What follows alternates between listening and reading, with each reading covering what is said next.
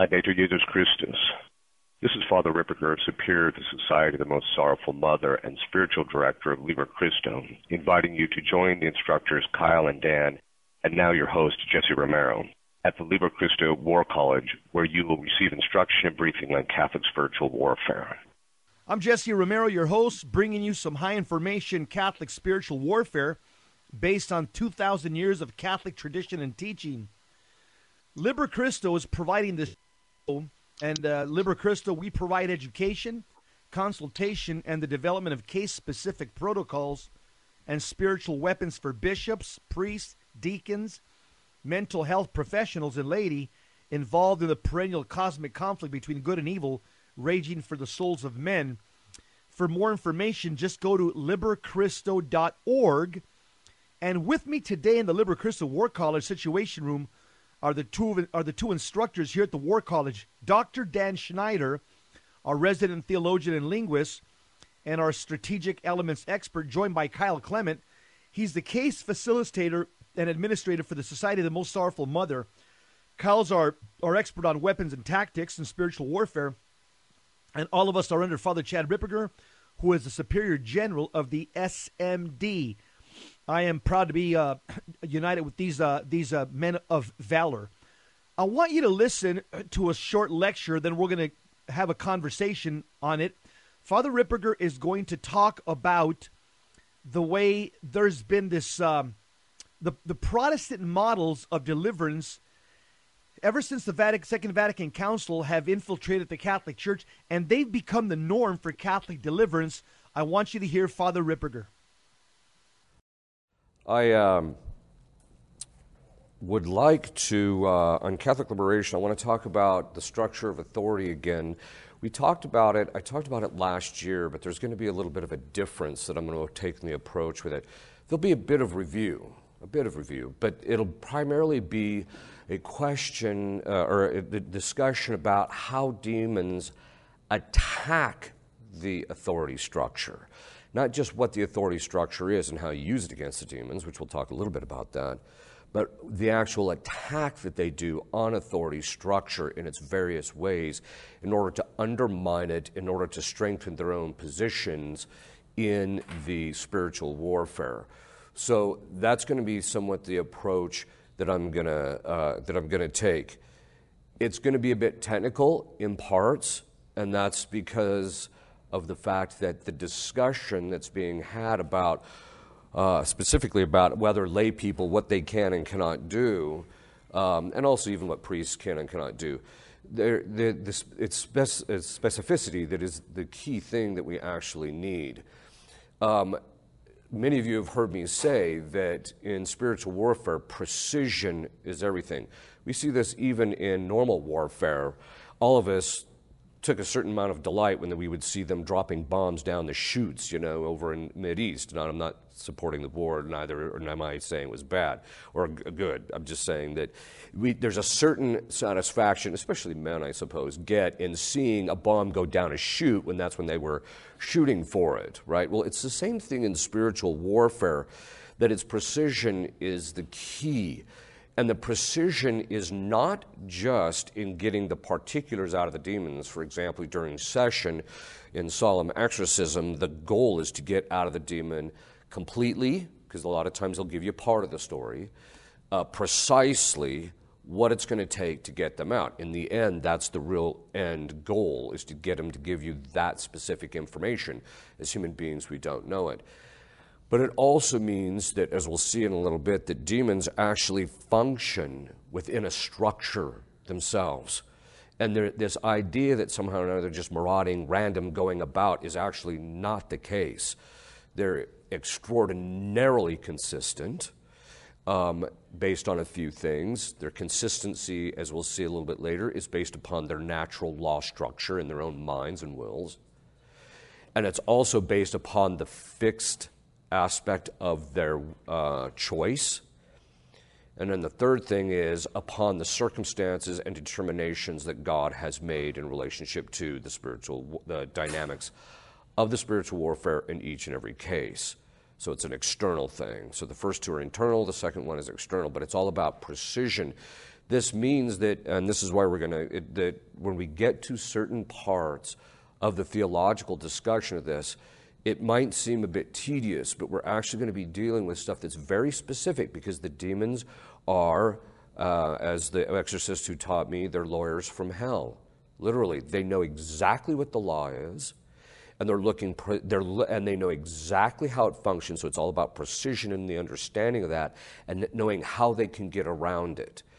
And barring grace that God gives to the particular exorcist, if he's not familiar with the church's tradition on how demons function, and even how human beings function for that matter, it's going to not turn out well, because of the fact that the demons are going to make a lot of hay. Now, if he keeps principled and keeps to a certain focus, his knowledge doesn't have to be as extensive as, say, someone with my degree of background. But he does have to have a certain amount of knowledge about how this stuff works. And so that's one of the reasons we want to go into it, because the attacks of demons is always in the context of the precision about how the law, how the structure works. And they know that they have to attack it within that, because God won't allow them for our benefit, ultimately. Okay. Before we actually talk about the structure of authority, I want to talk a little bit about a historical precursor, which is a bit of a problem. Historically, once modernism began to infiltrate the Catholic higher educational institutions, the seminaries and universities, especially in the 30s, 40s, and 50s of the last century, what happened is that infiltration resulted in a lack of belief in diabolic influence.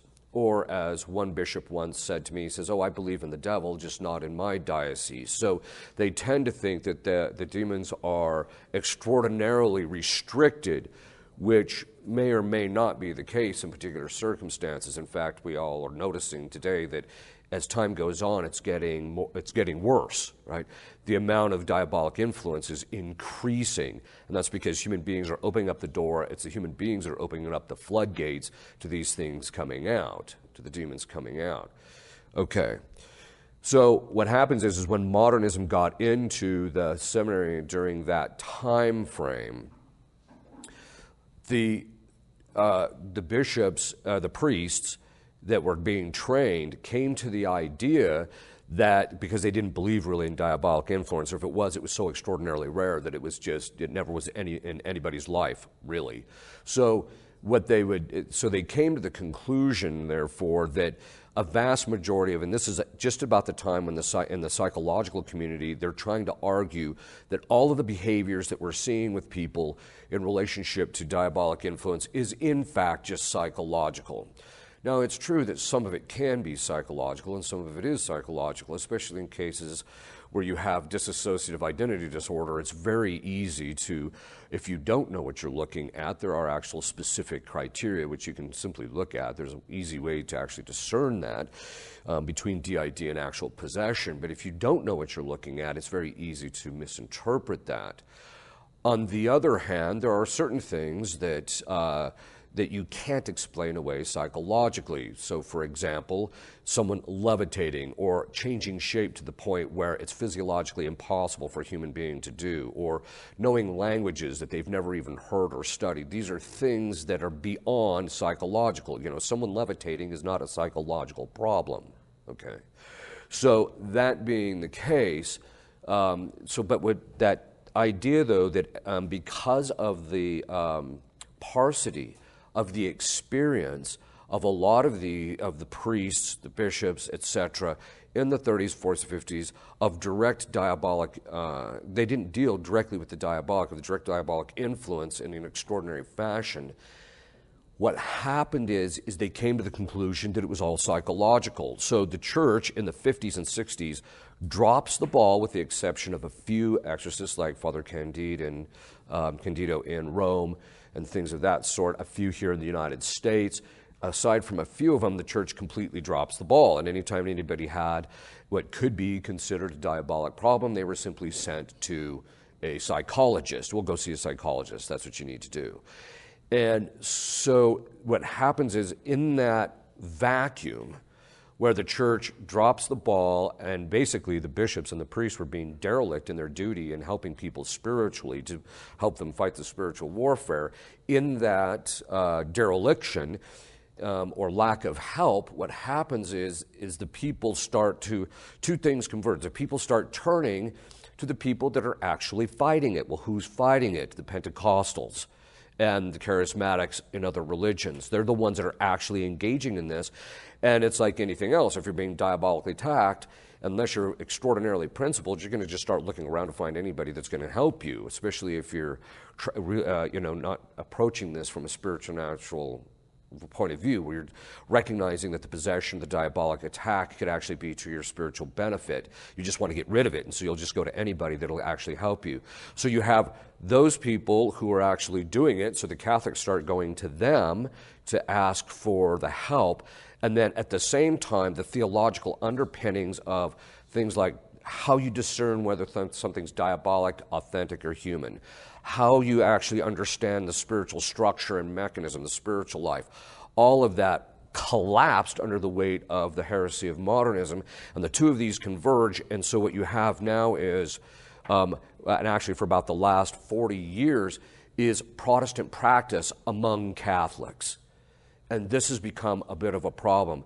This is one of the reasons why I've spent so much time trying to get people to recognize that, look, the church had worked all this stuff out in the past. We need to go back and see how they're actually understanding these things, and that will give us a sense of how we should approach this. And this is nowhere more important than the area of authority.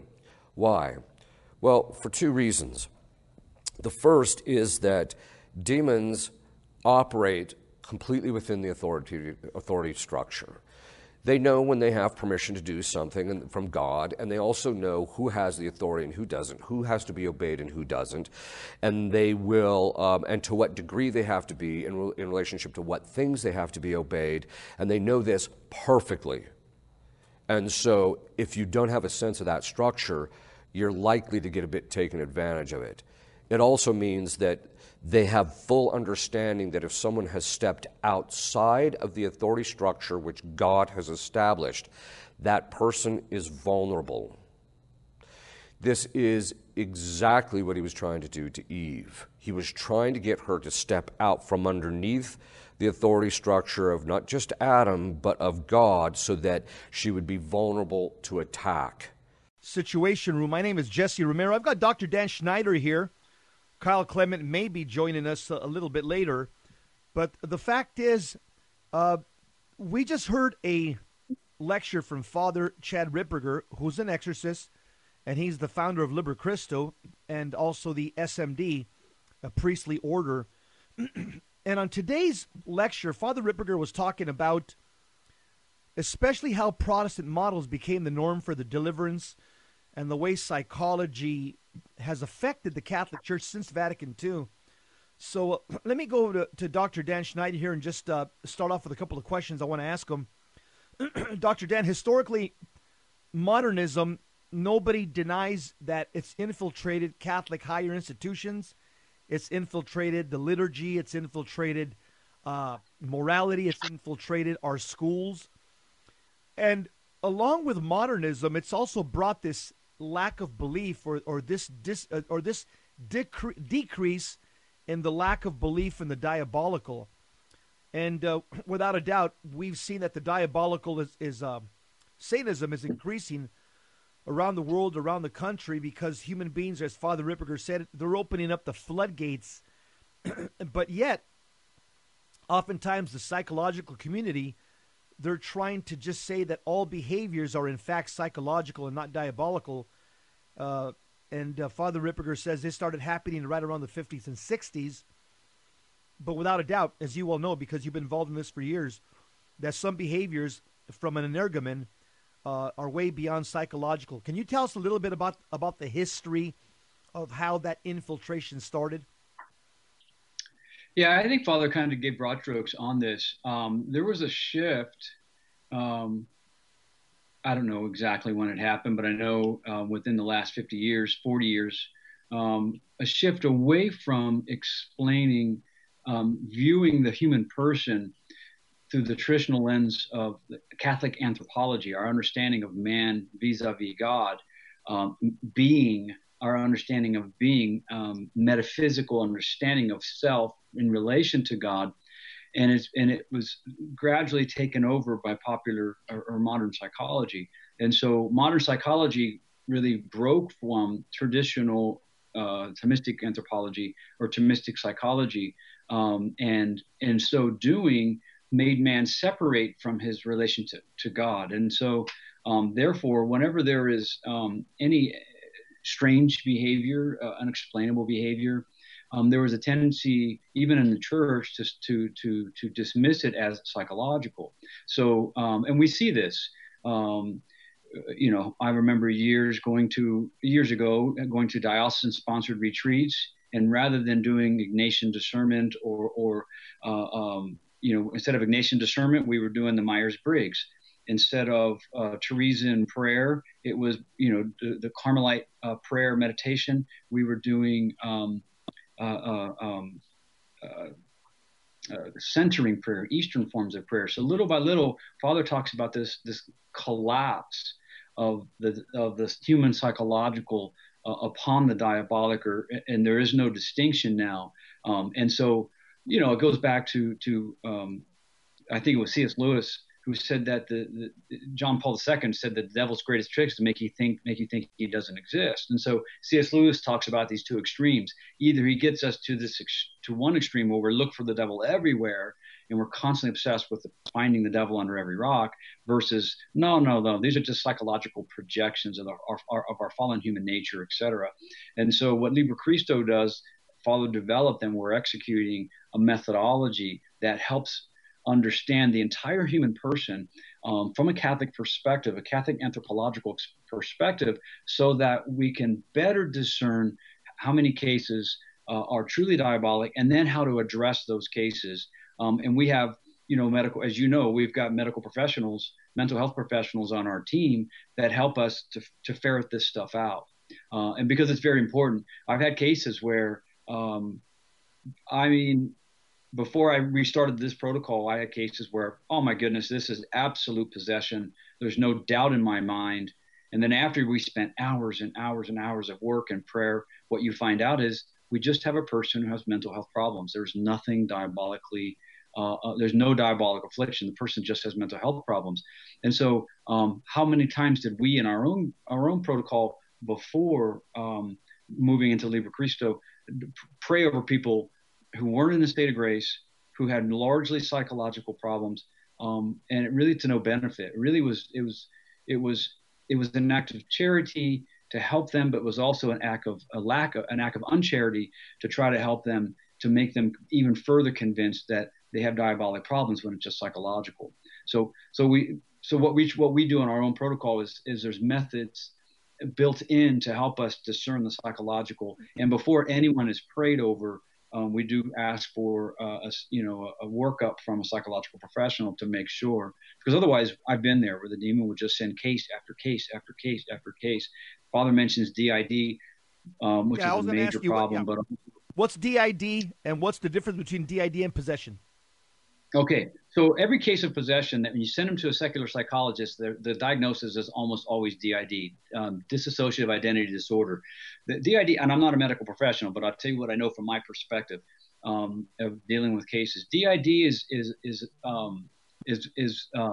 a person has some sort of traumatic event in their life, and to deal with that traumatic event, they disassociate and identify in a different way. So what this means is, so from a psychological perspective, a person receives some traumatic woundedness, and rather than deal with seeking psychological and emotional healing, they turn the blame and they blame it on the devil, and they start projecting voices upon the diabolic or other things, in an attempt to disassociate from dealing with the psychological or emotional wounding. That's DID in a nutshell. I'm sure I butchered it, but more or less. But this is what they come. So they come, and it's difficult because we've got cases where people are hearing voices, and and have a constant chatter. So there's a way in our methodology through Liber Christo to help determine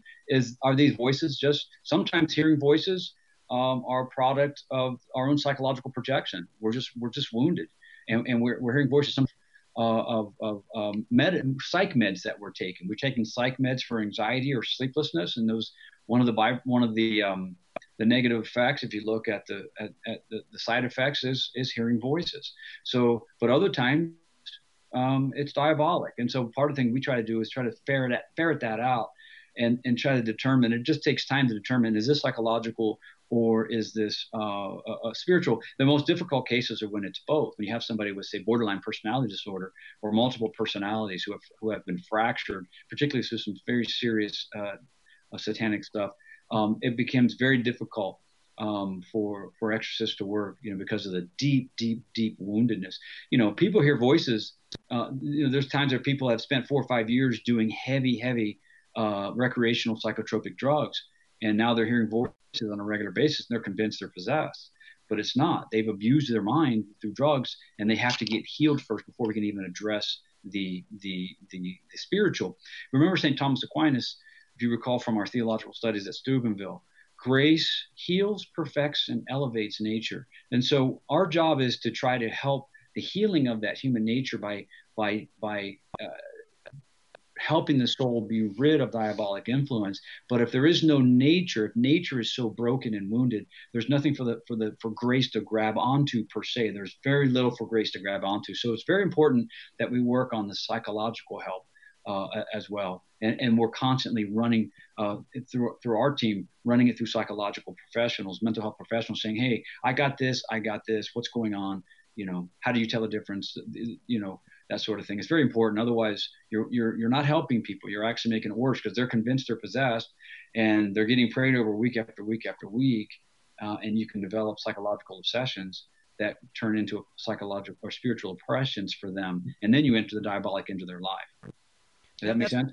Yep. That's why, Dr. Dan, that's why Liber Christo has developed this medical parallel. It was called the protocol, because it works. Because this way you're able to ferret out the difference between somebody who's diabolically afflicted or somebody who just has psychological problems.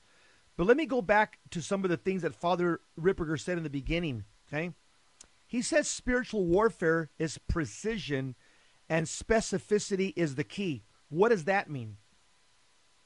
Yeah, precision, like in any warfare, is key. So knowing exactly what you're dealing with, exactly where the entry point was for the diabolic that's influencing the person that has come to the church for help, will help in bringing it out. Our intentions are not enough. It is not enough to say, well, I really, in natural warfare, I really wanted to hit that tank with the TOW missile, but I intended to, so God's going to direct it and make all things work out.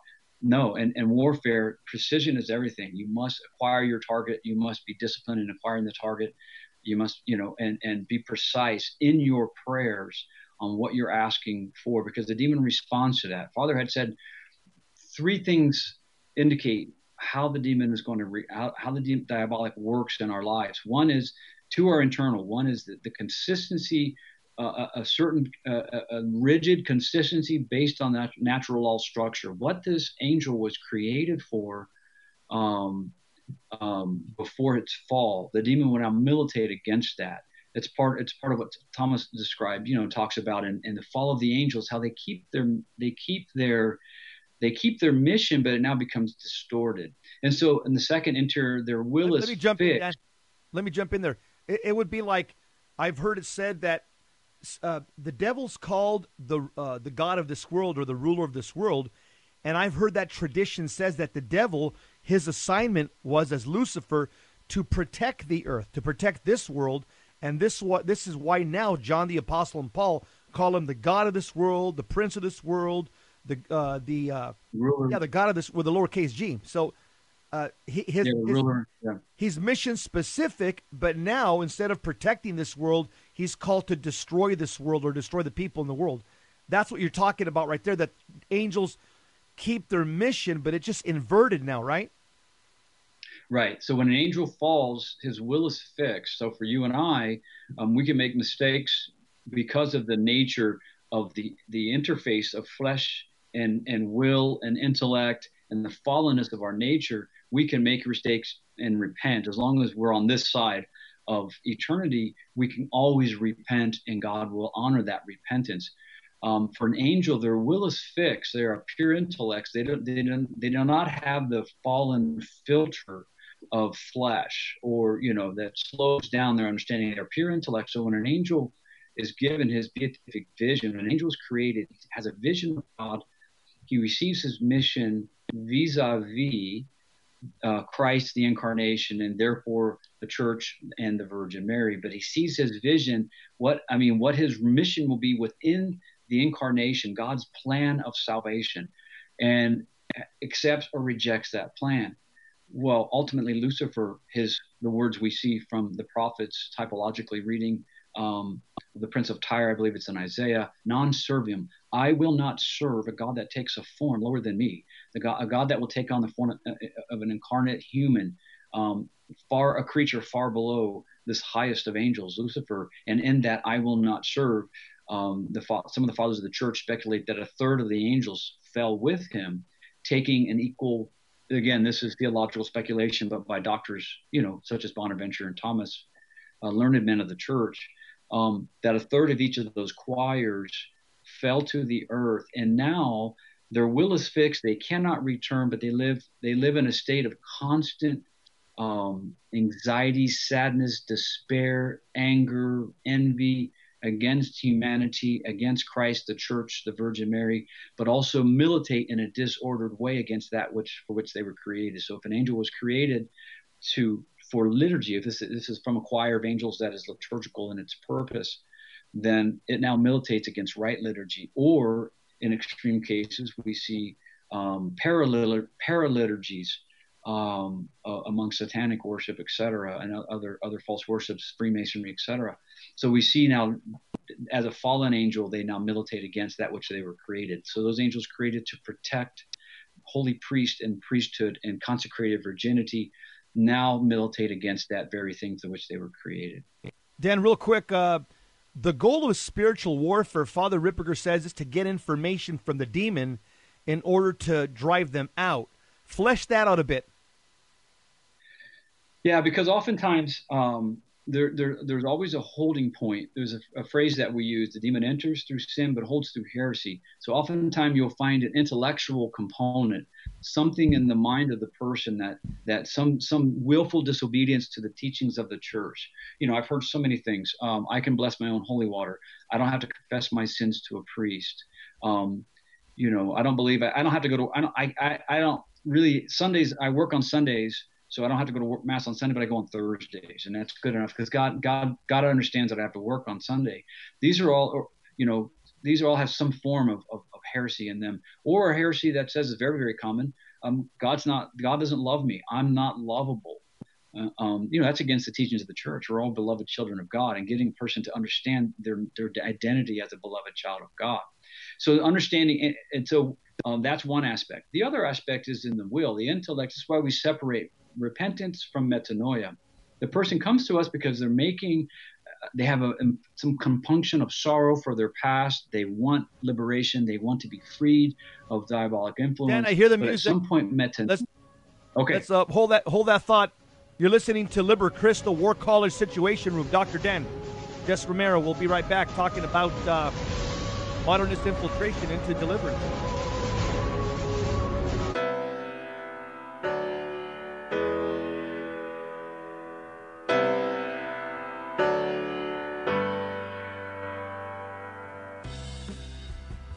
This is Father Ripperger, Superior to the Society of the Most Sorrowful Mother and Spiritual Director of Liber Christo.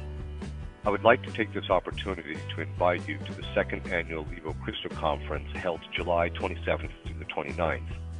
This year's conference will be online due to the COVID-19 outbreak. The format for this year's conference will be as follows: a general morning session followed by afternoon tracks specific for priests, professionals, and laity. The priest track in the afternoon will be for priests only, and the other tracks will be broadcast live, one after the other, so participants can view multiple tracks.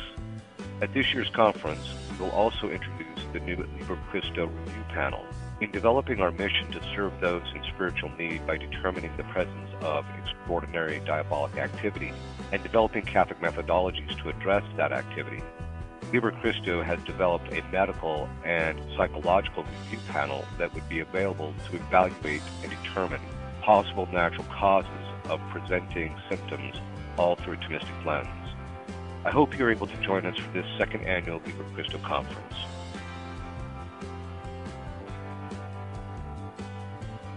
This is Terry Barber. I want to thank you for supporting Virgin Most Powerful Radio.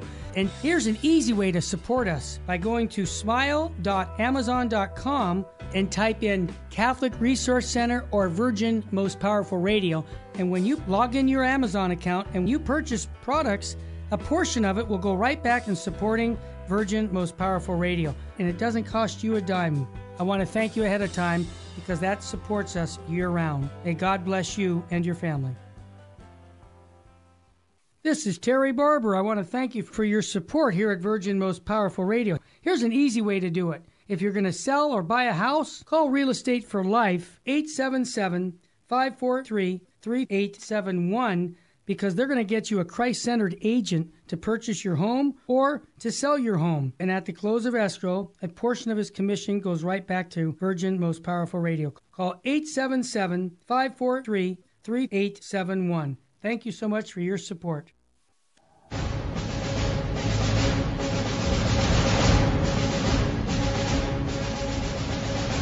Situation Room, War College, the Hour of Power. We got Dr. Dan Schneider. We just listened to a lecture from Father Chad Ripperger, essentially on the modernist infiltration, even into Catholic deliverance in the last 40 or 50 years. And I'm just picking Dr. Dan's brains regarding some of the things that Father Ripperger says. Dr. Dan is an instructor at the Liber Christo Institute. Dan, how do demons attack the authority structure? How do they undermine it? I guess first define the authority structure. How do demons attack the authority structure? And then also, what can lay people and priests do and cannot do? A lot there. I know threw a lot at you. Yeah. Let me finish my last thought. Okay. Okay. Let me finish the last thought first. So repentance is a movement of the intellect to seek change, but metanoia is metanoia is a turning. It's a changing of the mind. Be transformed by the renewal of your mind. This is the word that Jesus used: repent and believe in the gospel. So there's a belief element, but also an inward will for turning, and how that plays out in terms of precision. In the last section we talked about precision. Mm-hmm. If the demon will hold in heretical points in the intellect, but the demon will also hold in wherever there's vice. And so if you're dealing with if you determine that this particular diabolic influence, familial spirit, generational spirit, or whatever, that is afflicting this person or this family is, say, a spirit of lust, it's some disordered sexuality, then you must militate against it with the corresponding virtue: chastity, purity, abstinence.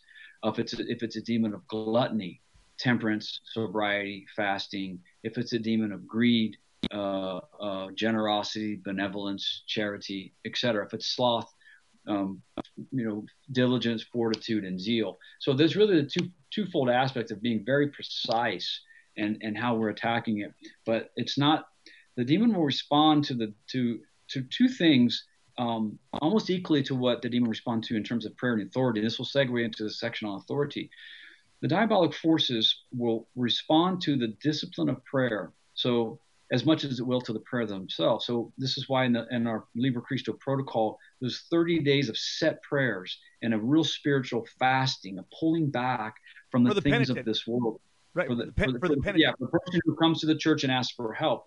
And so this person comes and asks for help, but all they mostly want at this point is just freedom from affliction. They want to be able to sleep. They want the voices to stop, etc. But what has to happen, there must be a habitual formation. There must be a habitual life of prayer, at least the seeds of those, because otherwise the demon will respond to the prayer. But if the soul is not prepared to continue in a state of grace, the diabolic, and Jesus himself says, comes back with a sevenfold vengeance. There must be a program, and part of phase 2 of our protocol. Phase 1, we establish a ritual of prayer, a regimen of prayer, monastic type based prayer. And then the second phase, we're really identifying those areas of vice where the diabolic is holding. And so that we can start to show people how to militate against it with the corresponding virtue. So the demon responds to the discipline of prayer. It responds to the basic things that we've been doing as a Catholic people for centuries from the beginning. But the demon also responds to authority and money. Go ahead. Let me stop you there. So phase 1 for the penitent, the person that's coming to the church saying, I've got problems, I think that I may be diabolically afflicted, there's a 30-day prayer protocol because, again, we want to bring them back into a life of prayer. So this phase 2 now, you're saying, now the prayer continues, but now they're also entering into a time of catechesis, correct? Where they're being formed in the Catholic faith. There's actually parishes using the Freedom Through Christ, which is our companion organization with Liber Christo. They're actually using Freedom Through Christ as a catechetical tool. I've had priests using it for pre-marriage prep because it involves 2 elements. One, remember we talked about the intellect and the will. The intellect is where repentance begins. You begin to think, man, I got to change. I can't live like this any further. This is the prodigal son who's living in the slime and, with the pig saying, I'm living like a pig. I have to stop. But metanoia is a deep, willful turning back to God to say, I will do whatever I have to do to become free. But part of that is, so you've got a willful, which means you mortify your senses and begin entering into a discipline of prayer, but also intellectual. You must begin to start understanding metanoia, the nous, the Greek word for nous, that's the intellect. I think this is why some of our Eastern Orthodox icons, you see this huge forehead, because to them, the intellect, the fully developed intellect shows a fully mature man. So this being renewed in the mind, a changing, an after thinking, and renewed thinking must take place. And that is catechesis. There must be, because the demon will hide behind that. For example, very practical. I'm sitting with a case, a young woman in her 30s, diabolically afflicted. Okay, what's going on? This and this and this. Okay. Do you, you have 2 kids, you're 30 years old, do you contracept? Well, I did for many years, but then I stopped. Great. I'm glad. She said, I realized it was wrong. Good. Have you confessed it? No, I guess I never realized it. So you see, the mind and the intellect must work with the will and re-engage through the sacraments, because the demon's going to hold wherever there's mortal sin. In particular, the demon will hold there. And so the demon responds to that. It responds to that structure of discipline and catechesis, the renewal of the mind. But tying into the second question that you brought up is the authority. The demon is bound by natural law and responds to the authority structure that God has established for us and for the angels to work within. And so the demon will respond within that. By natural law, what rights and authority do you have as a married man and a father over your temporal goods, over your wife and your children? Over the next course of several weeks on this program, we're going to parse that out even further on how the authority lines break down. But the bottom line up for this episode here is the demon responds to the discipline of prayer. You must root out vices. That's the precision. That's the smart bomb that's going into the box that goes into the bunker, because where there is this vice, you must develop this virtue to militate against it. And what do we call all this? Just growing in holiness. Growing in holiness. And growing in holiness in the sacramental life. And you're not going to grow in holiness apart from the sacraments of the church. Apart from confession. Yeah. And this is the difference between a lot of models in the country. And I say that because a lot of people that may be diabolically afflicted, they're in pain. So they search either Protestant or Catholic deliverance ministries, and they say, yeah, they meet here on Wednesday nights, they pray over people, and they cast out demons. And so the person that's afflicted is saying, man, I don't want to have this pain any longer. I want to get rid of this pain. It's too much for me to bear. And so they'll go on Wednesday night to this Pentecostal or there's this Catholic deliverance group that they mean well, But all they're doing, there's no preparation. They don't know who the person is from Adam, number one. They don't know if the person's in a mortal sin or in a state of grace, number two. They don't know if the person even has a relationship with God or is pursuing a life of holiness. And so they're just basically, oh, yeah, I'm hearing voices, and they give a series of their problems. No problem. Sit in this chair right here. We'll get a bunch of people around, and they start blasting the person with prayer. Now, the person may get some emotional relief, may feel better because they are praying in Jesus' name, and there is power in the name of Jesus.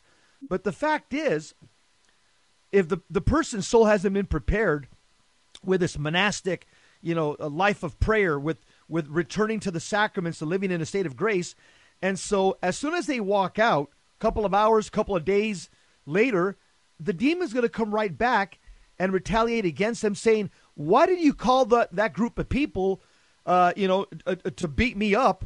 Guess what? They're gone now. I'm going to take it out on you. That's kind of a crude way of explaining the retaliation, because if the person's not prepared through, again, like as Father Ripperger says, through this Liber Crystal protocol, which is moving the person to holiness, because when you move a person to holiness, you're weakening the whole of the diabolical, and it's going to be that much easier for a priest or even for a person to self-deliver, correct? Right. Without ultimately, if you want to be as free as possible from the diabolic, it comes down to this: purity of thought, word, and deed.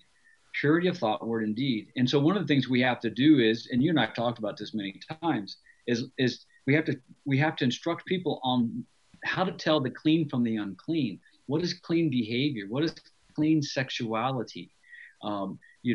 Most Catholics practice a sexuality that would make a 17th century pagan blush. We have to really police up our sexuality, our interior lives. We have to police up our language, the way we speak of others, the way we conduct ourselves, comport ourselves with others. We have to grow in purity of thought, word, and deed. Ultimately, this is what the Liber Christo and Freedom Through Christ method does. It helps lead the soul to holiness. And there is no, let's face it, there is no true, from a Catholic perspective, something ontologically happens at baptism, that something inside the soul changes. And something happens in a sacramental confession that is deficient in a public confession, or where you and I just have some man's fellowship and I confess my weaknesses or my failings to you. That's not a sacramental confession. Through the hands of the priest, the sacramental confession not only does through the sacraments, it's a sacramental theology. The sacraments do what they purport to do, what Christ says they do. They confer the power of Christ, and they impart grace.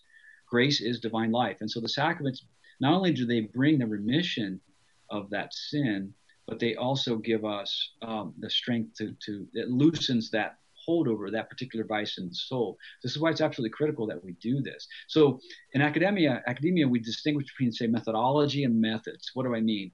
A methodology is overarching. This is the horizontal movement. And so as Catholic seminaries and Catholic theology moved towards a more psychological model, Pentecostalism started picking up a methodology of deliverance and liberation. And it was fairly effective. And therefore, Catholics were going over to these tent revivals and other places for liberation, because when you're hurt and suffering, you'll go anywhere. Dan, I want you to pick up on that. I want you to get into that on the next topic of this basically this pastoral problem of Protestant practice.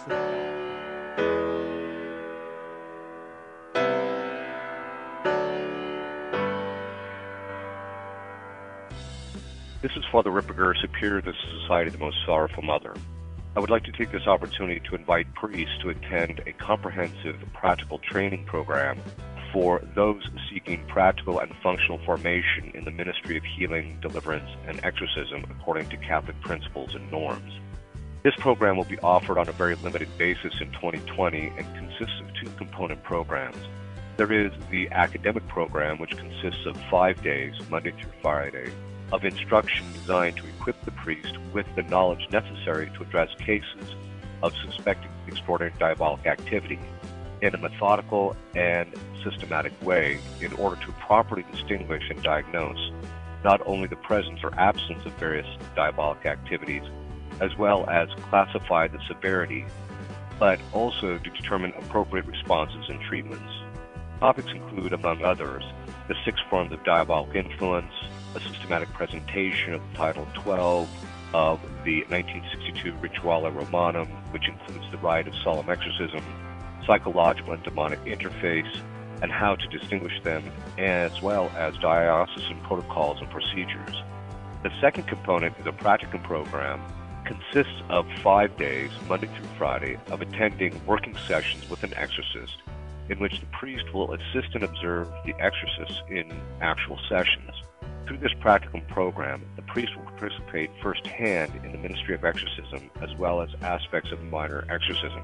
For those priests who need the training and are being requested to work in the area of exorcism by their bishop, I hope they are able to join us.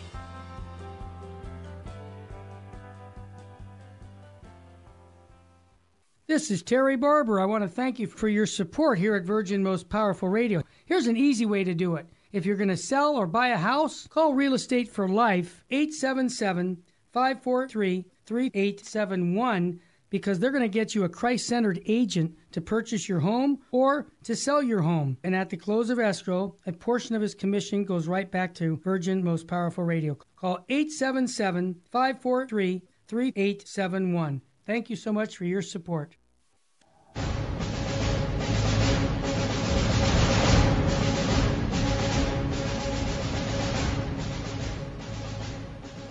At the Liber Crystal War College, talking about all things spiritual warfare. Hey, today's gospel reading at Holy Mass was Matthew chapter 15, verses 21 to 28.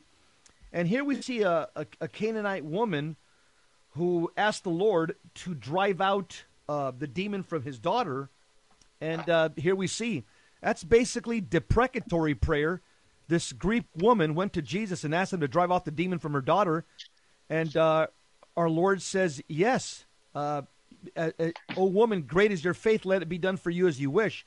So here's an example of a mother driving out a demon through her personal holiness and deprecatory prayers for her children, her daughter. She's asking Jesus. Notice she's not going and raising her right hand over her daughter's head and saying, I command you to leave my daughter. I order you right now to leave. That would have been outside of her lane of authority.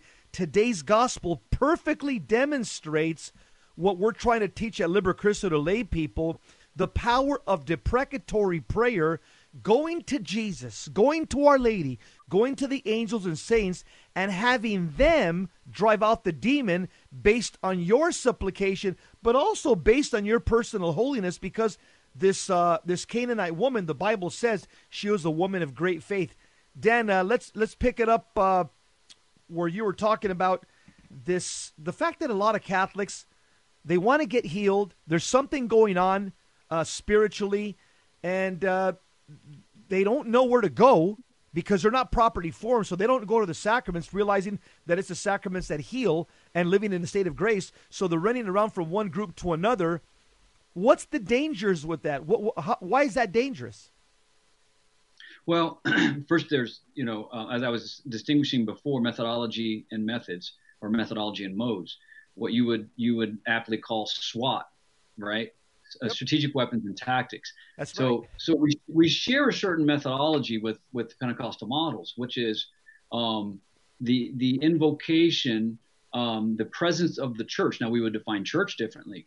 Whereas where a Protestant model would say where 2 or 3 are gathered, there is a church, right? Well, we know that through a developed ecclesiology, even in the first century, we see the writings of Ignatius of Antioch, early 2nd century, where the bishop is, there is the Catholic Church. But the overarching is to try to help souls be freed from diabolic affliction. But where there's a major difference is we're not just trying to break the soul, the grip of the diabolic on the person to free them from this, in as much as we're freeing them from this, yes, but for life in Christ. And there is no from a Catholic perspective, life in Christ comes through a sacramental intimacy and union with Christ. Through the sacraments, they're the ordinary means of our salvation, according to the Catechism. in terms of methods or modes or tactics, you know, the difference is, of course, the name of Jesus. We use sacramentals. We understand the importance of the Virgin Mary. We have some departure there, and particularly an authority and where lay people should or should not be involved for the protection of the practitioner as well. If you look even at today's gospel reading, that the apostle says she wasn't even calling to Jesus. She said, "Send the disciples came and said, send her away, for she keeps calling after us." Mm-hmm. So she was have pity me, Lord, Son of David. My daughter is tormented by a demon. She goes through the church to Christ, Christ to the soul. So it's the faith of the mother, it's the authority of the mother, right, who goes through the church, and in union with the authority of the church, Christ now speaks, delivers, the soul is set free. You see, that is the mode, if you will, the tactics. This is the strategy that, or the weapons of combat that we use. We see parental authority. We see there's a whole lot of stuff that could be unpacked there, but we see the intercession of the church, and even here in the case, the disciples saying, "Get rid of her." And I know that there's a lot of pastors and priests and bishops that are like, "Ooh, no, we don't want to deal with these people." But ultimately, what you have aptly pointed out many times from the Gospel of John, the Son of God was revealed to destroy the works of the devil, and this is part and parcel of the work of the church. If that kind of answers the question that we were, does that answer? I forget the last question you had asked. That's certainly answered. Let me ask you, Dan, specifically going back to what Father Ripperger towards the end of this lecture. He had mentioned, and I want you to kind of flesh this out a little bit. He says that if you don't have a sense of that structure, you're likely to get retaliated against. And he talks about, again, demons know if someone steps outside the authority structure that God has established, and that makes a person vulnerable. Then I remember he gave the lecture last week. He says this is exactly what the demon tried to do to Eve, to get her to step out from underneath the authority structure of her husband, and she did. And so she became vulnerable to the diabolical attack. Can tell us a little bit about the Adam and Eve construct and the fact that that's precisely why she was attacked, because she came out from underneath that authority structure. Right. Two things really take place. One is she falls out from the protection of the authority of God when she violates the commandments of God. So in choosing to dialogue with the serpent, to break God's commandment not to eat of this particular tree, she no longer has the protection of divine protection of God, because she's now outside of divine authority, because she's committed this grave sin. So whenever we commit a grave sin, even if we're completely rightly ordered in the rest of our lives, we no longer have that protection, and we're vulnerable to the demon. The Father is also referring to how Eve, as well, when she steps outside of the protection of her husband and usurps his authority and commits this sin, this act without her husband's consent. It could be argued that it was his consent was there, but when she steps outside of his authority and does not let him step in and defend her, then that authority structure breaks down. And we see this response in all of us. We see the response to God's voice. Eve's response is, "He tricked me. I'm sorry. I was stupid, and he tricked me." Adam's response was, "It's her fault. It's not my fault." Constantly blaming. That response is either, "I'm so stupid, I'm sorry, I messed up," or "It's not my fault. It's this woman you gave me." Either way, the authority structure is now broken, and now Eve has stepped over the authority and protection. Remember, Father makes this point very, very clear. Authority isn't to subject us; it is for our protection. We work under the bishop's authority for our protection. A wife stays under the authority of her husband for her safety and protection, to protect her honor, to protect her physically and spiritually. And so whenever there's a disorder in that, the demon smells the disorder and now finds a way to penetrate into that particular relationship, whether it's a husband and a wife or a priest who has a real disordered relationship with his bishop, or religious with his or her superior.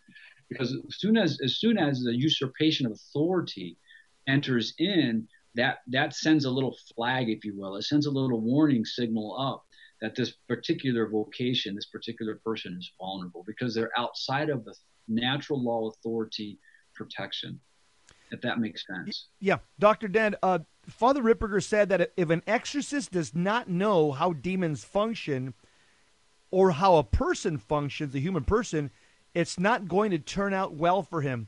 What's the basic thing that an exorcist needs to know about how a demon functions and how the human person functions?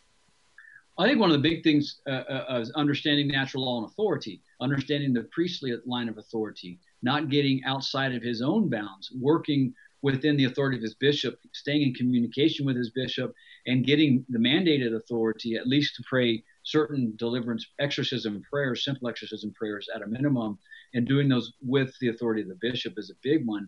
And also understanding how grace flows into a relationship. If you have a woman who is afflicted, for example, in most of our cases, for various reasons, it's even though the last 60 days since the COVID, most of our cases are men, ironically, but for the last 5 years, I can tell you 90% of the cases are women for various reasons, vulnerability, honesty, I don't know. There's a lot of speculation. But if a woman comes for help and the husband is derelict in his own duties as authority in this home, the priest needs to know to bring the husband in, because grace will flow. The grace of healing and deliverance is going to flow also through the husband, through his engagement. Oftentimes we get cases, most of the time there's cases where the man is absent either physically or spiritually, and getting the man to engage can clean up 80 to 90% of the spiritual things that are afflicting the home, the wife, the children, etc. So getting that authority structure so grace can begin to flow back through the sacrament with which they are oriented to God, whether it's the sacrament of marriage, the sacrament of the priesthood, holy priesthood, and understanding that's where the grace will flow. Dr. Dan, I got a question. You use this term. A lot of people are asking, what does Dr. Dan mean by fractured thoughts? He's always using that term. Define fractured thoughts for the audience. Well, a fracturing is a separation. So when we're talking about a fracturing in the interior life, where when you have a deeply wounded psychological and therefore emotional state because of some memory that the demon has access to our memories. The locus of the memory is the body. So the demon has access to the memories and can now project those memories. And what he can do is fracture the inner self from our own thoughts, so we can no longer distinguish between diabolic projections, which are emotionally charged memories, or memories that have emotional charges behind them that stir up the inner self, and our own thoughts, our own intellectual thoughts, our own prayers.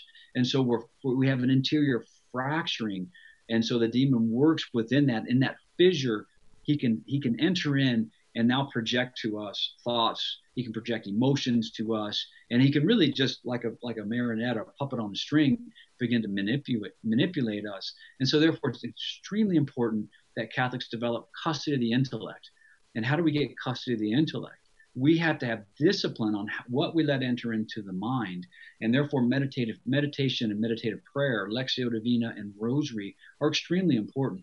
Teresa of Avila, Doctor of the Church, said there's never a time that one of her daughters should not practice mental prayer and vocal prayer, because this helps develop. This is a foundation for having a solid, balanced interior life and an intellect that this is not my stuff. This is somebody else's junk getting projected to me. So you have that discernment interiorly that no, this is not of God. This is not from me. This is a diabolic projection. Got it. I'm pushing. Dr. Schneider, I hear the music. Thank you for joining us at Liber Christo War College, presented by the Liber Christo Foundation. Our goal is to reconcile the people with God the Father through the sacraments of the Church. For more information, go to liberchristo.org. Signing off from the battlefront, I'm Jesse Romero with Dr. Schneider. Get holy or die trying. If you like this program, if you like what you hear, then like us, hit the subscribe button, and share this show with others. See you next Christ Times, next Christ channel. And God bless you. Saint Faustina's Prayer for Priests. O my Jesus, I beg thee on behalf of the whole Church, grant it love and the light of thy Spirit, and give power to the words of priests, so that hardened hearts might be brought to repentance and return to thee, O Lord. Lord, give us holy priests. Thou thyself maintain them in holiness. O divine and great High Priest, may the power of thy mercy accompany them everywhere, and protect them from the devil's traps and snares, which are continually being set for the souls of priests. May the power of thy mercy, O Lord, shatter and bring to naught all that might tarnish the sanctity of priests.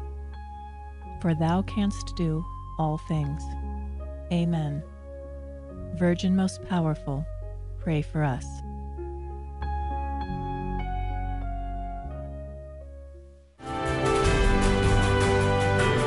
Virgin Most Powerful Radio, sharing the gospel with clarity and charity.